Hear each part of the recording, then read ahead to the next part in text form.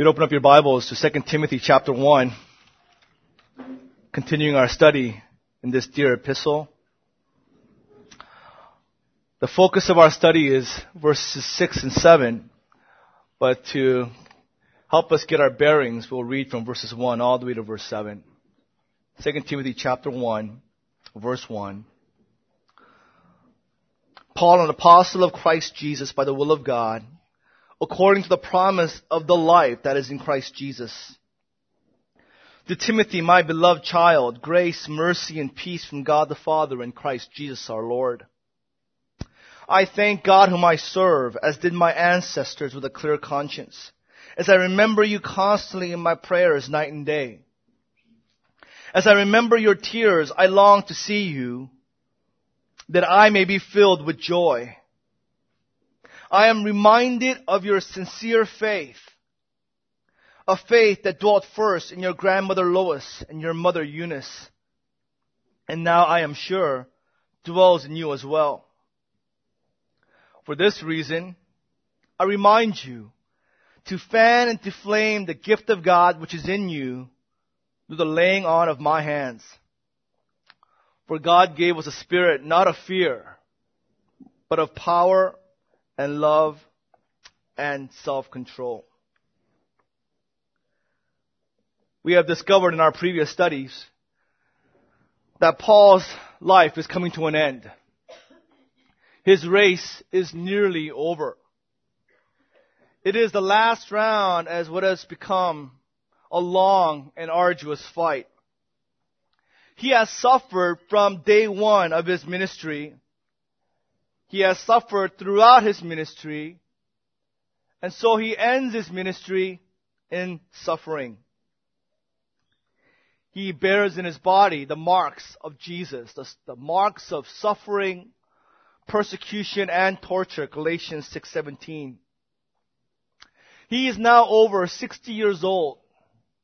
He is an older man. His body is showing its age, his strength is ebbing away.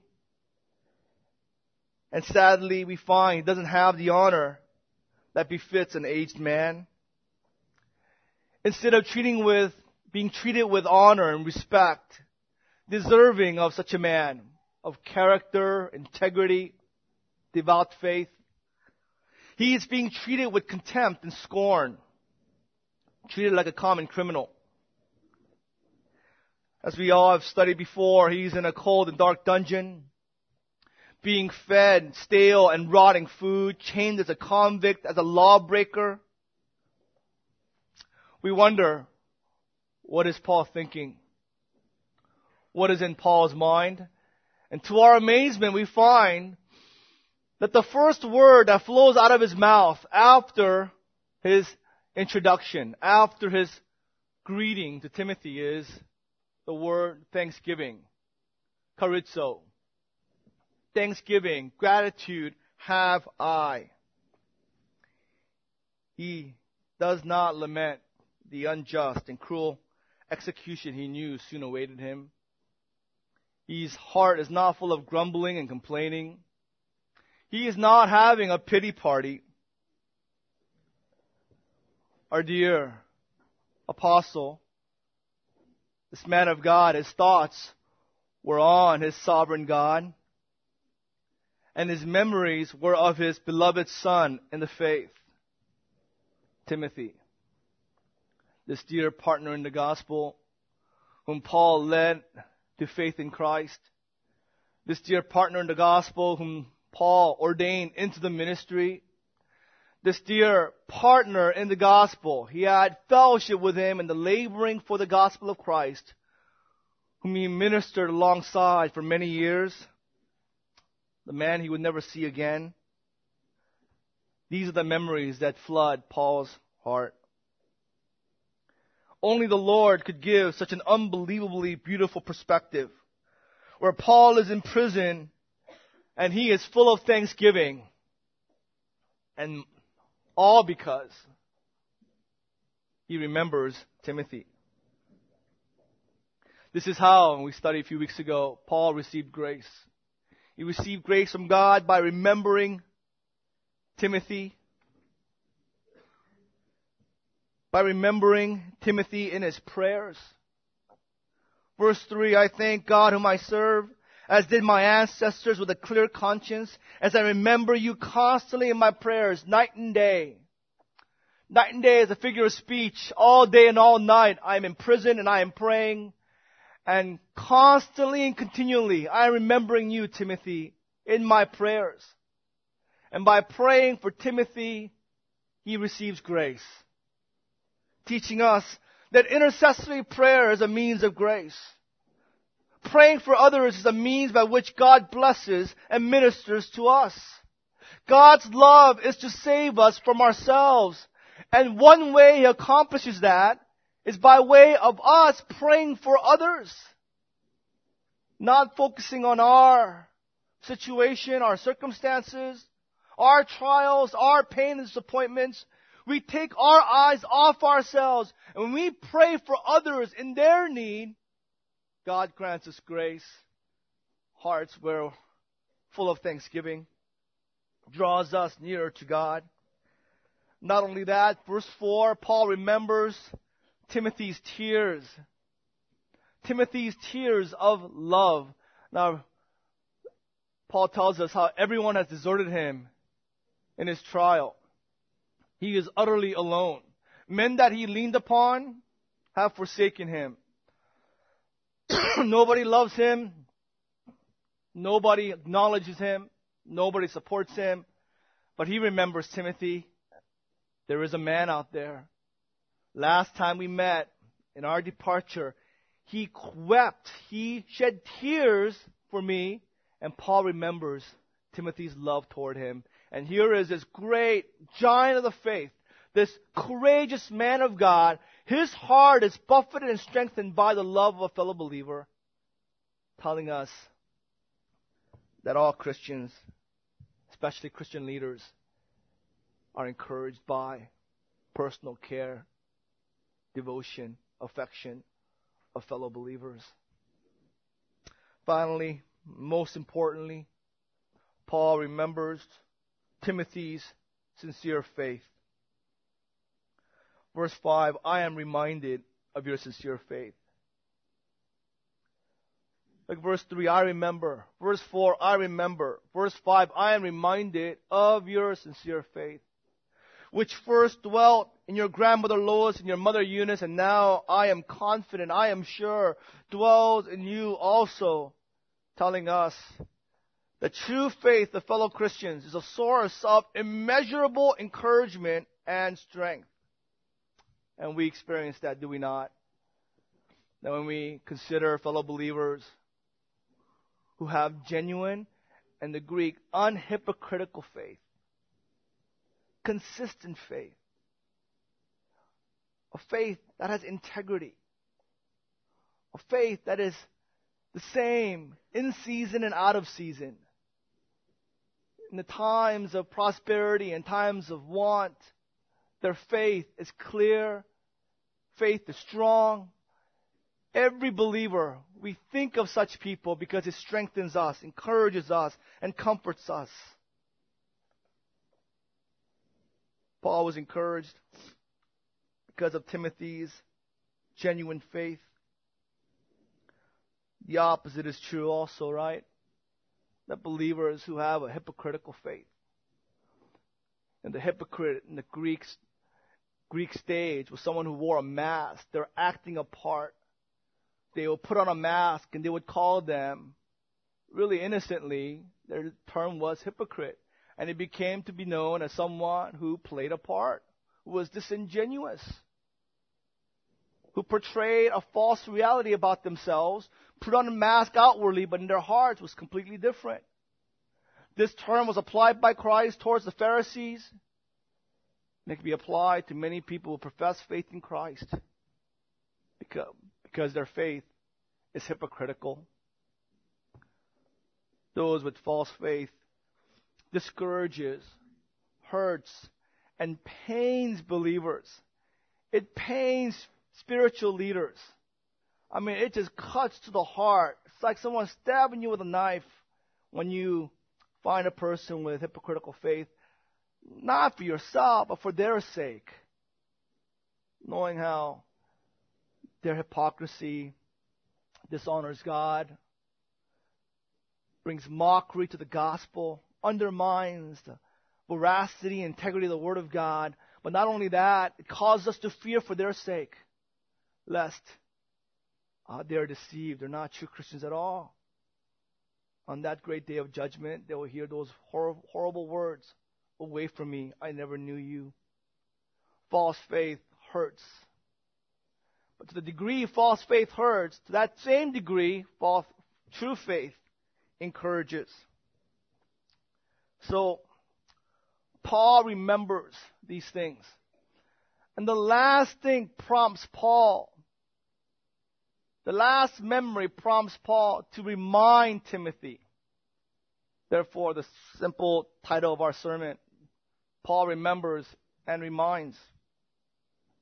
Prompted by the memory of Timothy's faith, Paul engages himself in the ministry of reminding his son in the faith. In light of remembering Timothy's sincere faith, Paul engages in the ministry of reminding Timothy. It is an important teaching tool, is it not?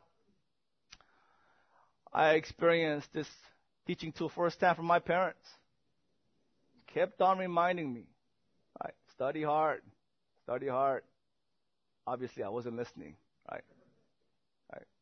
Korean 공부 잘해. Study hard, right? Clean your room, right? Clean your room. Sleep early, wake up. No, sleep late. Sleep early, wake up early, right?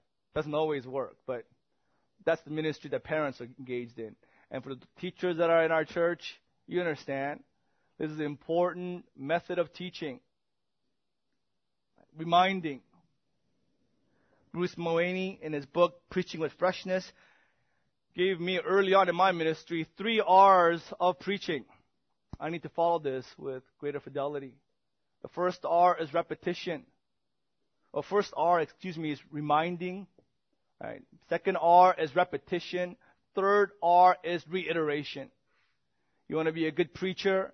Then remind your people. And then repeat what you have just said.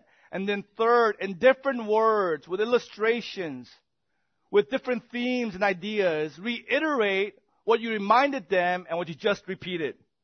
Right. This is found in the actual practice of Paul. This is what Paul practiced in his teaching ministry. Romans 15:14. Now, Paul doesn't know the church at Rome. He had heard of them through other workers and reports through other believers. So he doesn't know them personally, so he's very gracious in how he approaches them. He said in Romans 15:14, "I myself am satisfied about you, my brothers, that you yourselves are full of goodness, filled with all knowledge, and able to instruct one another. But on some points I have written to you very boldly by way of reminder, because of the grace given to me by God." Paul, knowing that some people are offended when you remind them, when you repeat, when you reiterate, he front loads his exhortation by saying, "Now for me, I am confident that you are full of goodness. I'm not trying to offend you or insinuate anything. I am confident that you are filled with all knowledge and able to instruct one another. But I have written to you very boldly as a way of reminder because of the stewardship that God has given to me. I'm reminding you not because you need it, but because I must to be faithful to my ministry." What a gracious, humble way to approach a body of believers. That is our heart as well as the leaders of Cornerstone. I am sure, you know everything, right? Confident that all goodness resides with you, that you know these truths backwards and forwards, but understand us, help us, right? Be patient with us. We do the ministry of reminding you, repeating the same truths again and again, reiterating it, Because that is the ministry granted to us. Whether in the pulpit, whether in second hour, whether in flock ministry, the spiritual leaders of our church remind, repeat, reiterate, because that is the commission we have received from God to do that in Christ's church. Paul was repeatedly doing this. Philippians 3:1. Finally, brothers, rejoice in the Lord. To write the same things to you is no trouble to me. Right? And it is a safeguard for you. Right? It is good for you that I repeat the same things. And it is no trouble for me. 2 Timothy 3:14, remind them of these things and charge them before God not to quarrel about words, which does no good but only ruins the hearers. Remind them constantly. Not just Paul, but Peter as well. 2 Peter 1:12 through 15. Therefore, I intend always to remind you of these qualities.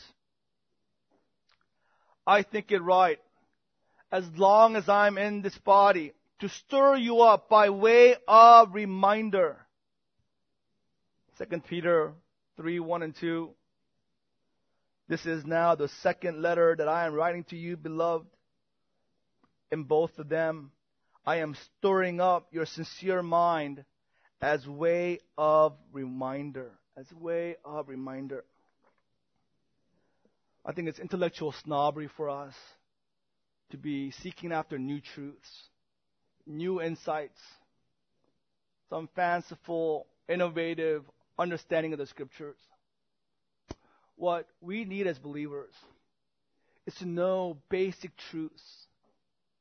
And because we are so prone to forgetting them and neglecting them, what you and I need is to be reminded again and again. For these truths to be repeated again and again. Reiterated again and again. And that ought to thrill our hearts. Right? If your pastor recycles sermons, you should be like, praise God. Right? Amen. Keep recycling. Right?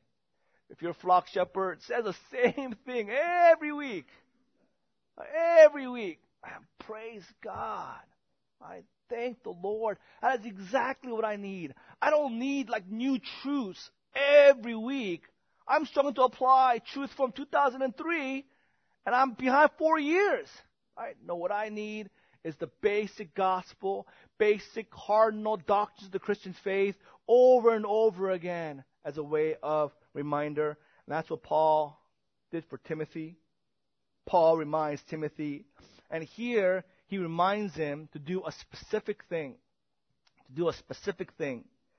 Paul reminds Timothy to fan into flame the gift of God. Fan into flame the gift of God. The charisma of God. To better understand this verse, we need to look at that gift of God first, and then look at what it means to fan into flame. What is this gift of God that Paul is reminding Timothy to fan into flame? This gift of God is unique to Timothy. It is special grace that God gave Timothy to fit him for his ministry. Apostle Paul received grace, and he spoke of that. He termed his ministry grace of God. And the grace that was manifested to Apostle Paul was to be an apostle of Christ. The abnormally born apostle. The least of all apostle. Apostle to the Gentiles. That was God's grace given to Paul. Timothy was unique in that Timothy was an apostle to the apostle. Paul was the apostle of Christ. Timothy was the apostle of Paul. He was sent as an emissary, as a representative, as a delegate of the apostle to carry out Paul's ministry, to exercise Paul's authority over the churches. Paul, if he could, would split himself, right, maybe through mutation or gene therapy or cloning, and clone himself to 4 other people and go out to the 4 corners of the world, but Paul couldn't. And there was so much ministry to be done, he wasn't able to fulfill all the needs that were out there. So he would send Timothy with special authority given to him by the Apostle Paul to oversee various churches. We understand this, right? The autonomy of each local church. Matthew 18, in terms of church discipline, tells us you take it to the church, and there is no higher authority. There is no denominational oversight of a local church. There is to be no bishop or representative, a vicar of Christ on the earth, exercising authority over the local church. It goes to the elders of the local church, and that's it. And they give direct account to the Lord. But during this first century New Testament church age, the Bible wasn't completed yet. The canon of Scripture was not completed. So apostles were ministering to organized churches throughout Asia Minor. And so Paul would send Timothy to exercise leadership and oversight over local communities, over local churches. We don't have that today. We don't have anyone coming to our church and telling us what to do, right? Because succession of apostleship, the laying on of hands, it goes all the way to Paul, so they have oversight over our church. Or I don't have oversight over FBC Spokane or Grace Community.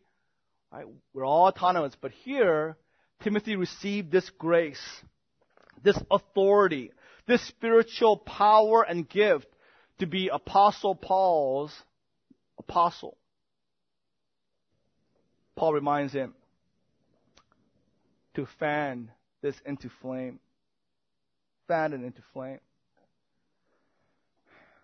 We experienced recently the volatile mixture, the deadly mixture of wind and fire.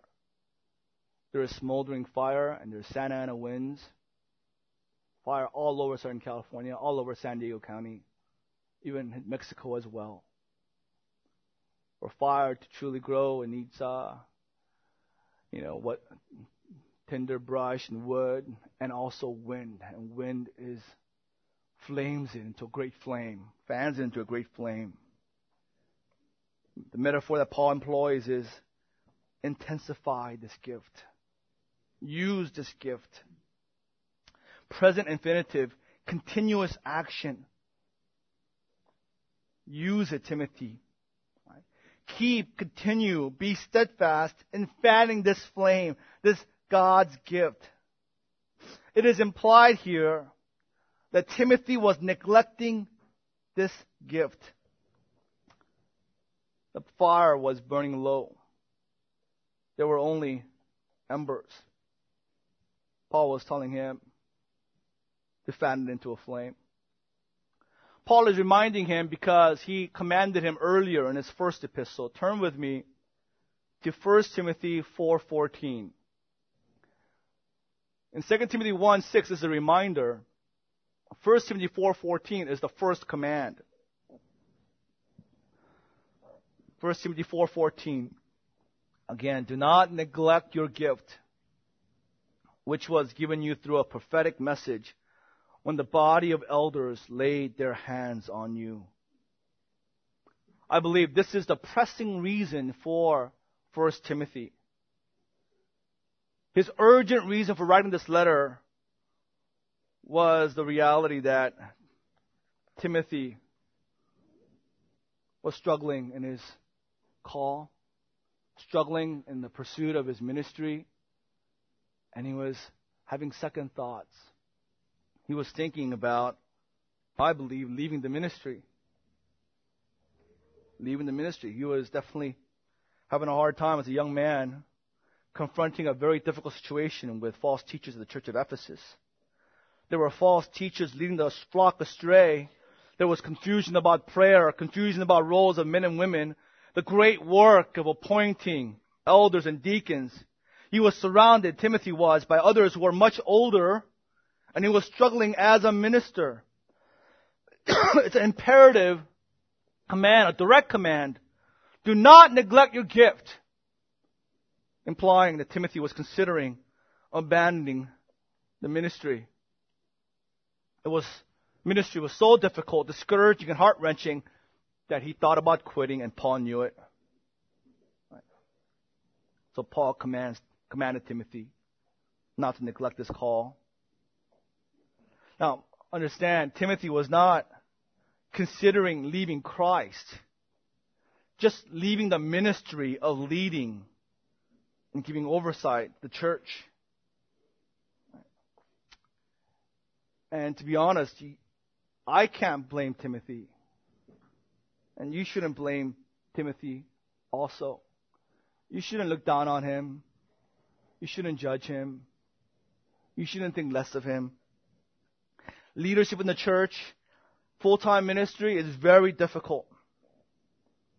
When I come upon a man who is considering leaving Christ, I do everything in my power to persuade him to not fall into sin and temptation.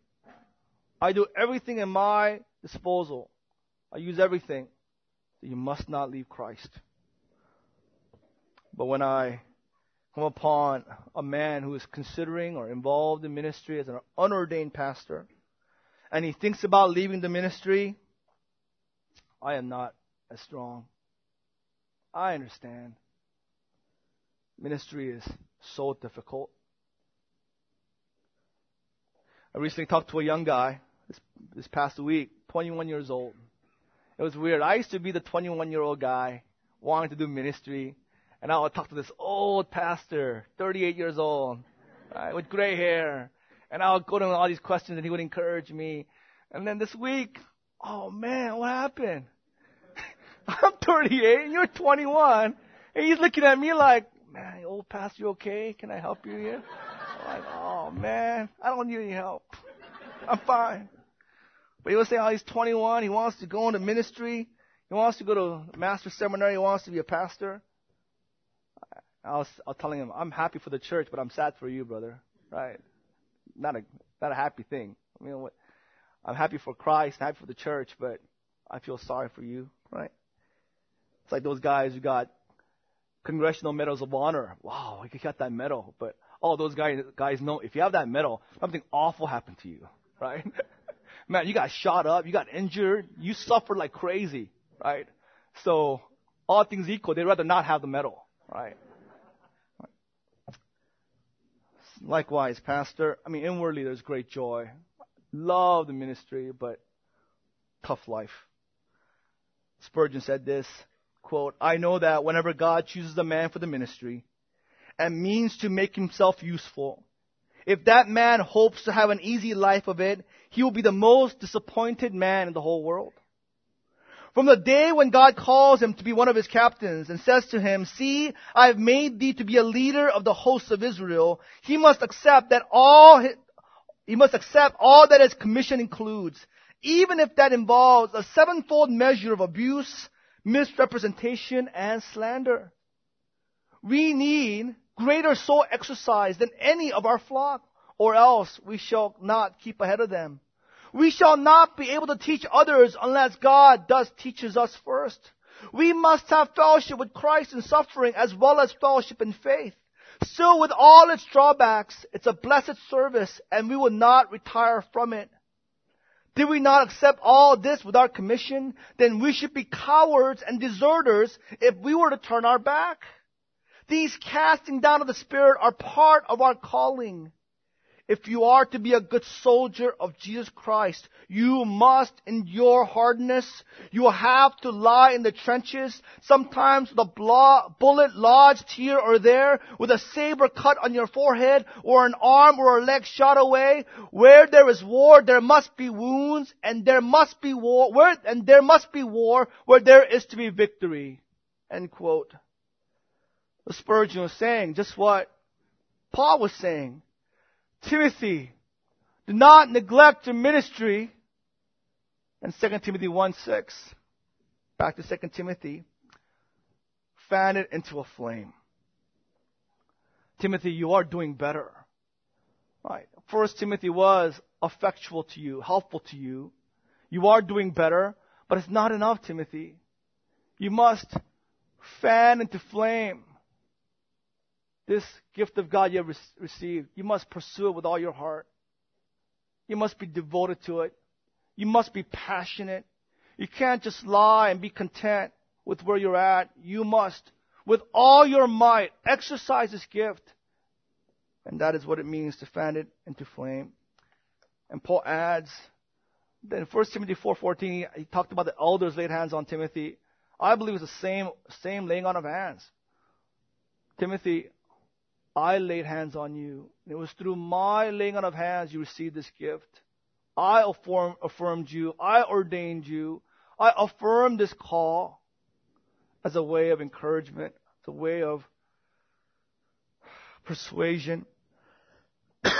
That's the first reason why Paul implored Timothy to fan this gift into a flame, because of Timothy's sincere faith. He doesn't want to see this sincere faith go to waste. The second reason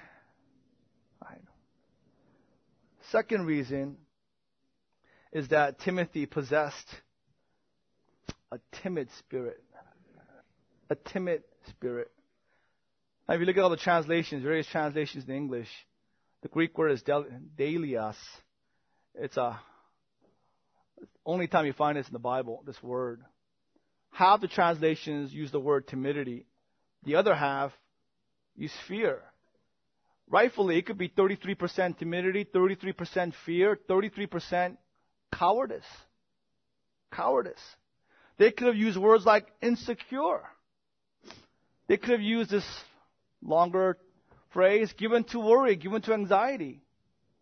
They could have used weak sauce, right? God didn't give you a spirit of weak sauce, right? Timidity, fear of the unknown, unfamiliar, fear of making decisions, lacking courage, lacking self-confidence, lacking boldness, lacking determination. Timothy was this kind of guy. All right. And again, let's not be hard on Timothy. I mean, I wouldn't do much better. I would do worse. What am I saying? All right, we would all do worse. I mean, more than the fact of his youthfulness, he had a weak body. He was weak. He was given to illness. And think about this. He was following after the Apostle Paul. And what is that like? You're at church, you expect Apostle Paul, and you get Timothy. So Timothy looks around and he sees disappointment in everybody's eyes. Right? I remember years ago, I got invited to speak at VKCC. I think Dan and Mina were there. My wife was there. I think Stern was there. Gary said, I don't think you guys were there. It's a good thing. And so they shared with me this, and then they introduced me this way. You know, we tried to get John Piper to speak at a retreat, but he was busy. So we got James Shin. I was like, oh man, that's not a way to introduce a pastor to speak at your retreat. So I'm coming up there, and I'm like, John Piper was supposed to come? And you invited me? Oh, man, that's not right. That's unfair. And the first sermon, I was a first-year seminarian or second-year seminarian. I was still learning Scripture. I was still preaching like my old, false teaching stuff, kind of mixed in with right teaching stuff. And so I'm teaching there, and John Coe is there. He's a pastor, an ordained pastor. Tim Cole is there, graduate of seminary. All these other seminarians are there. Man, first sermon, I just bombed, right? I just choked, right? I know what it's like to wear short shorts, right? Because that night, even my wife said, James, man, not good. I'm not just saying this. You can ask Shane was there, right? Man, just why? Because, man, just fulfill the shoes of Piper. I mean, forget about it. Think about Timothy. He's trying to live up to the apostle whom he represented, right? The Apostle Paul. The Apostle Paul. Not only that, added to that, Timothy was this kind of guy. He was, in his spirit, small s, a weaker guy, a more timid soul. Fear, insecurity. So, a difficult combination for a young man thrust into great work. John Stott said of Timothy, this then was Timothy, young in years, frail in physique, retiring in disposition, who nevertheless was called to exacting responsibilities in the church of God. greatness was being thrust upon him, and like Moses and Jeremiah and a host of others before and after him, Timothy was exceedingly reluctant to accept it. I believe this is why, and you might be surprised to hear this, that the most often repeated command in the Bible, both Old and New Testament, the most often repeated command is this: fear not. Do not be afraid. Do not be anxious. I mean, we can go and just do a concordance search of fear or be afraid. And all the way from Moses to Joshua, throughout the historical narratives, throughout the Psalms, throughout the Proverbs, throughout the prophets, Gospels, Acts, New Testament, it's all fear not, fear not. Because the deadliest thing to faith is fear. The deadliest thing, the greatest enemy to following Christ and to fulfilling our role as Christians, fulfilling our purpose and obeying God's word, the greatest hindrance is fear. Is fear. There's an old parable about how cholera came to London and 100 people died. It's a parable. 5 died of cholera. 95 died out of fear.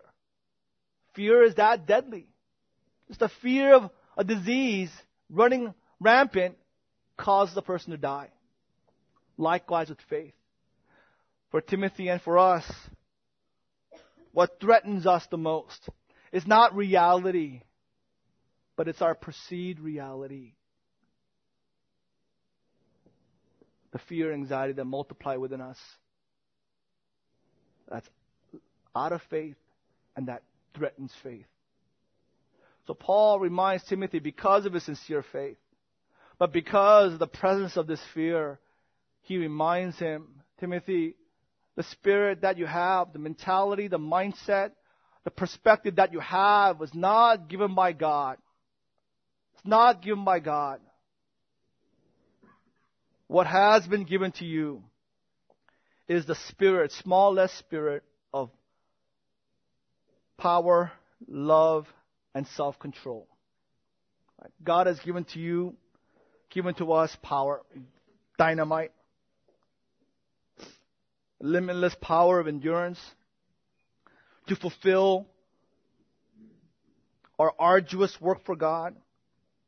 It refers to force of character in general, and more specifically strength to boldly dominate any difficult situation with moral authority.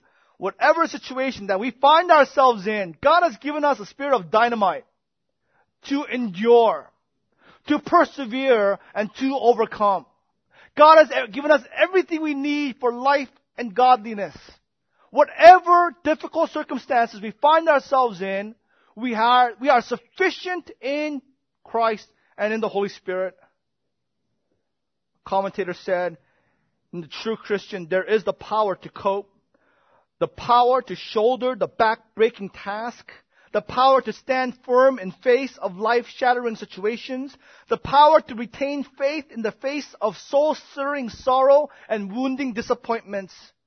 The Christian is characteristically the man who could pass the breaking point and not break. We're able to do this spiritually. Go past the breaking point and not break, because the Spirit, the mentality, the intestinal fortitude that Christ, the Holy Spirit, has given to us. This dynamite. He has given to us the spirit of love. Greek word agape. What causes us to fan the flame. The gift that God has given to us, a stewardship that God has given to each of us. What causes us not to give in to fear is love. I mean, love for God, yes. Love for one another. God gives believers this inordinate heart affection of love for Christ's church. And it's our love for the church that spurs us on. It causes us to not neglect what God has called us to. And finally, self-control. The Greek word is sophron again. George W. Knight, in his commentary, said, this is one of those great Greek words that are untranslatable by a single word. Moderation, sensibility, wisdom. George Knight adds, Romans 12:3 is very helpful to us in understanding this word, self-control. It's not so much physical self-control, but it's sober judgment, sound reasoning, reasonableness, sensibility. Let me read to you Romans 12:3. For by the grace given to me, I say to everyone among you, not to think of himself more highly than he ought to think, but to think with sophron, to think with sober judgment, according to the measure of faith that God has assigned. So to think with self-control, sober judgment, is to not overestimate ourselves. Right? To be modest in our estimation of ourselves. Not to be proud, arrogant, self-confident, but to be sober, to be prudent. To not be presumptuous in our relationship with God. And Paul modeled that. How he worked out his salvation with fear and trembling, lest he'll be disqualified for the prize. He wasn't presumptuous, walking with a swagger, confident that he's a man and he's an apostle and he's saved and he's ordering people around. You see his lowly, humble character and his walk, showing that he wasn't being presumptuous in his relationship with God. He approached God and was dependent upon God through word and prayer. You see Paul, he was not presumptuous in his relationship with people. Like the church at Rome, he didn't know them. So he wasn't presumptuous with them, ordering them around because I'm an apostle. He was humble toward them. Even 1 Thessalonians, we see, as an apostle, I could have asserted my authority as an apostle of Christ, but I came to you with gentleness, as a mother nursing a child. Man, you see such wisdom there in his relationship with others, and then Paul knows himself. He has sound judgment. He's not presumptuous about who he is. He knows himself. He knows his strengths, weaknesses, his frailties, what he's able to do, what he's able to not to do, and he conducts himself wisely. That's the spirit that God has given to each believer.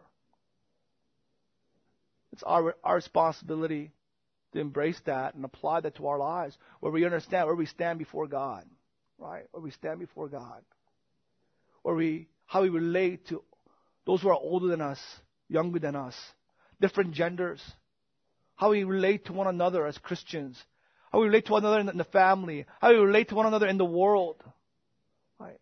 Not being presumptuous, right? And then the wisdom of knowing ourselves, right? I think what C.J. Mahaney said this: most people are clueless as to themselves. They know all these facts about all these meaningless things, but they don't know themselves. And I would have to say, after many years in ministry, that is true for so many people. So many people, they don't know who they are. They don't know their place in this world. They don't know their calling, their priorities, their responsibilities. They don't know their own temptations, their own weaknesses. That is not the spirit received from Christ. Therefore, we need to walk in wisdom. Final thoughts. I think I have four final thoughts. Number one, the catalyst for effective Christian ministry. The catalyst for effective Christian ministry, we find, is not giftedness. Right? We find through these verses.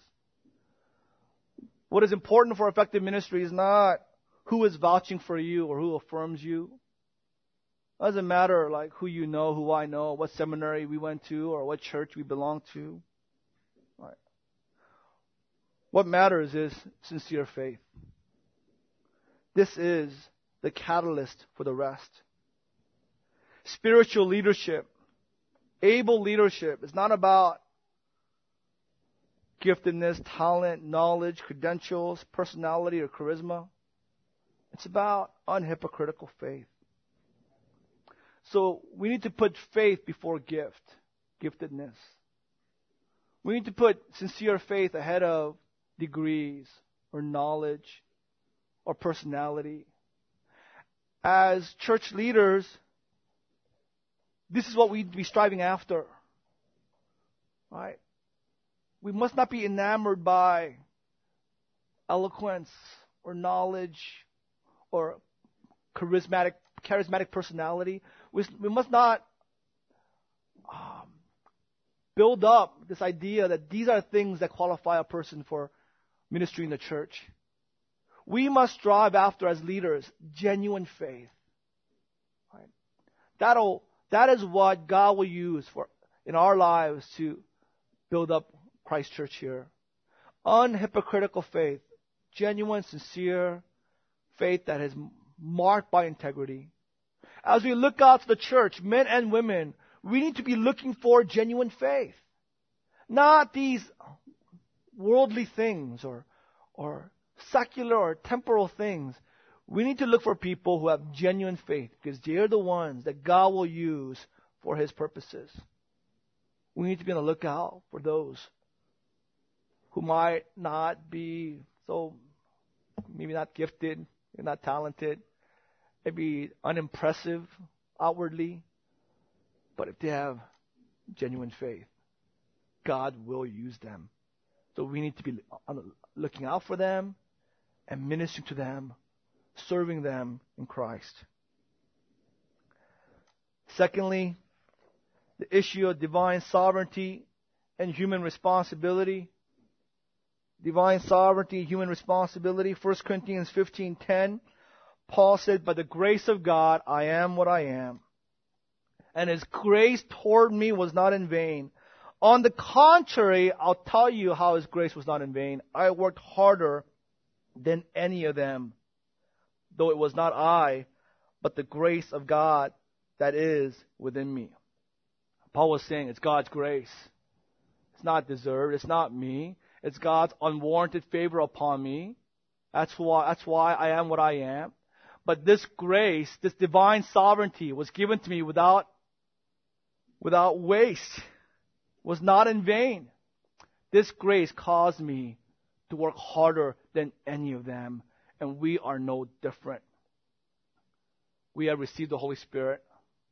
If you're a believer, Holy Spirit resides in you. But that is not the end. We must apply ourselves. An active self-discipline, hard work, and sacrifice in order to allow God's grace to work in us and work through us. We're not to be passive participants of God's grace. Yes, God is sovereign. His grace has been given to us. But we have human responsibility, and our responsibility is to work hard.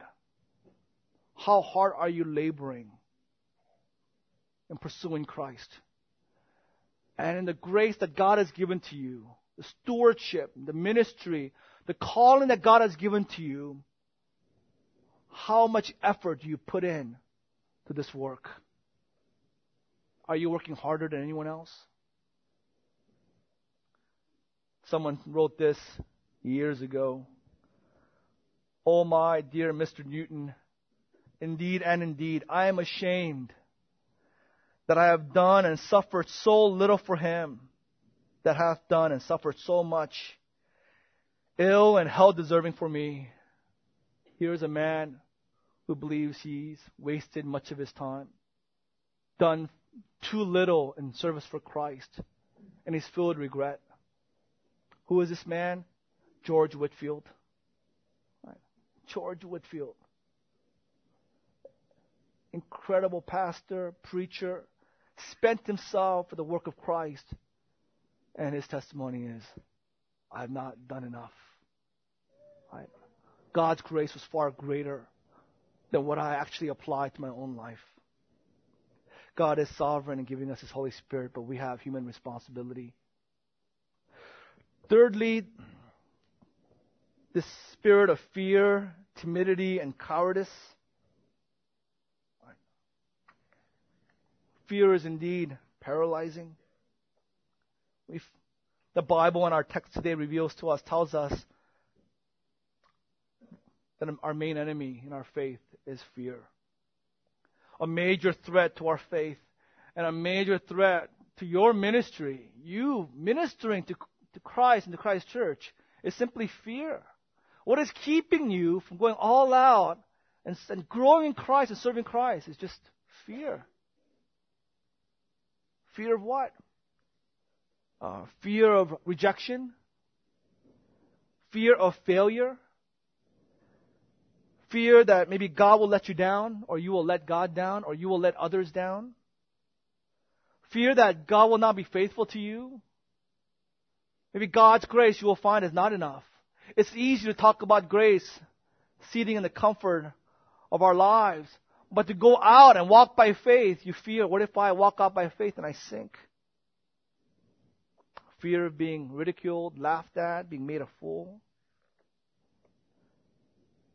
Wayne Mack has said, a coward lives by his feelings. They dominate him. He's emotionally up and down depending on how he feels that day. The coward is not as concerned about what is true as he is about what is easy.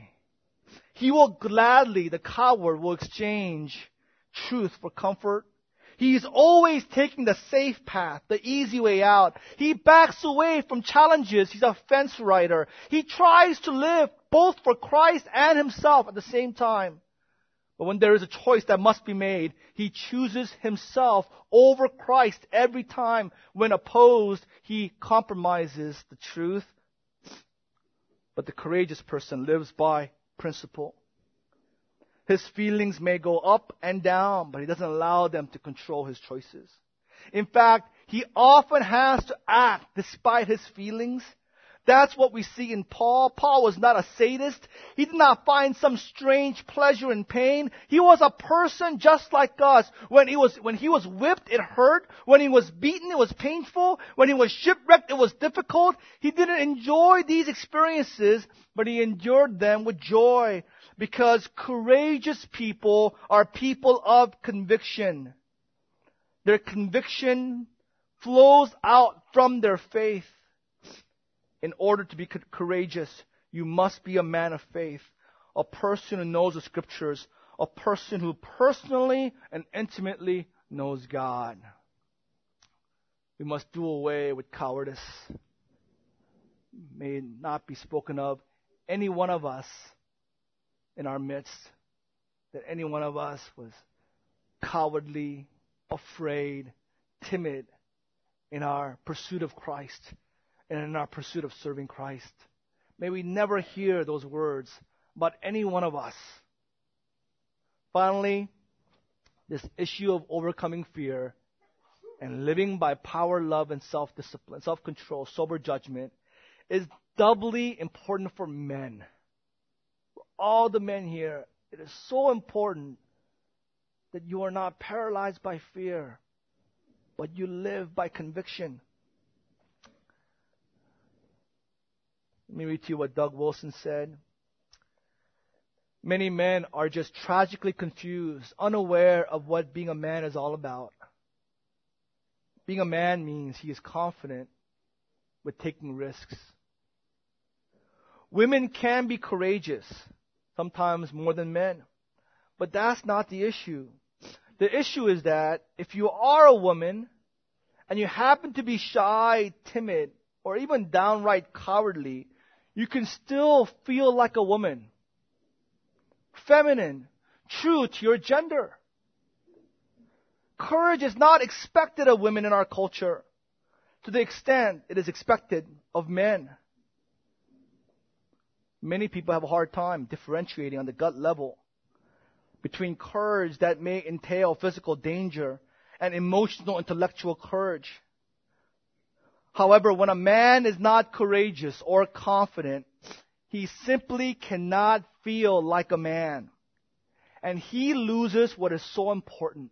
He loses self-respect, which has a disastrous effect on his life, in his relationships with women in particular, and his relationships with other men, and that negatively affects his whole life. To be a godly man, you must be a man first.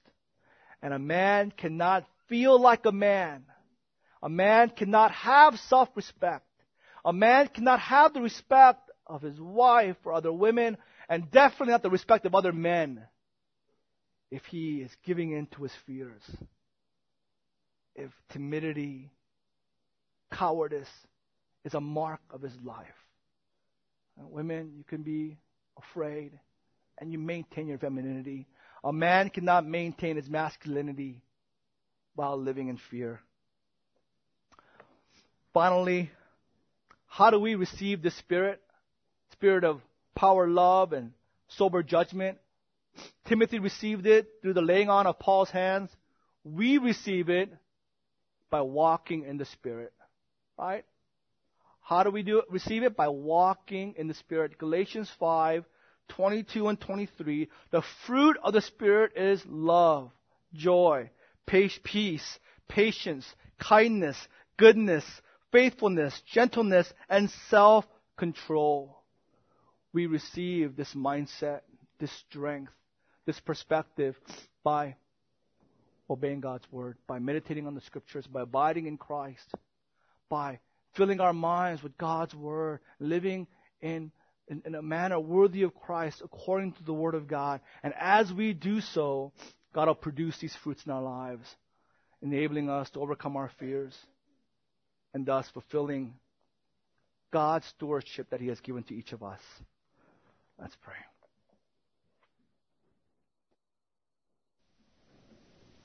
Lord, we know that the Word has no power without prayer. Even after our Lord gave His upper room discourse, His sermon, He went to you in prayer, knowing that the Word of God has no effect unless it is sealed by prayer.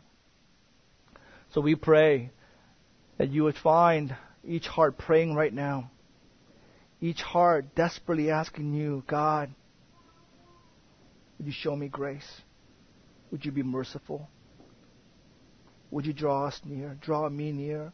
Would you find hearts that are desperately repenting and resolving, seeking, contemplating, petitioning, crying out to you, God, help me to overcome paralyzing fear and to walk by the Spirit, to bathe our minds with the words of Scripture, and to do them, to practice them, so that we might bear fruits of power, love, and sober judgment. We pray doubly for our leaders and the men of our church, that we would be men that you would approve of, men of faith and conviction. In Jesus' name we pray.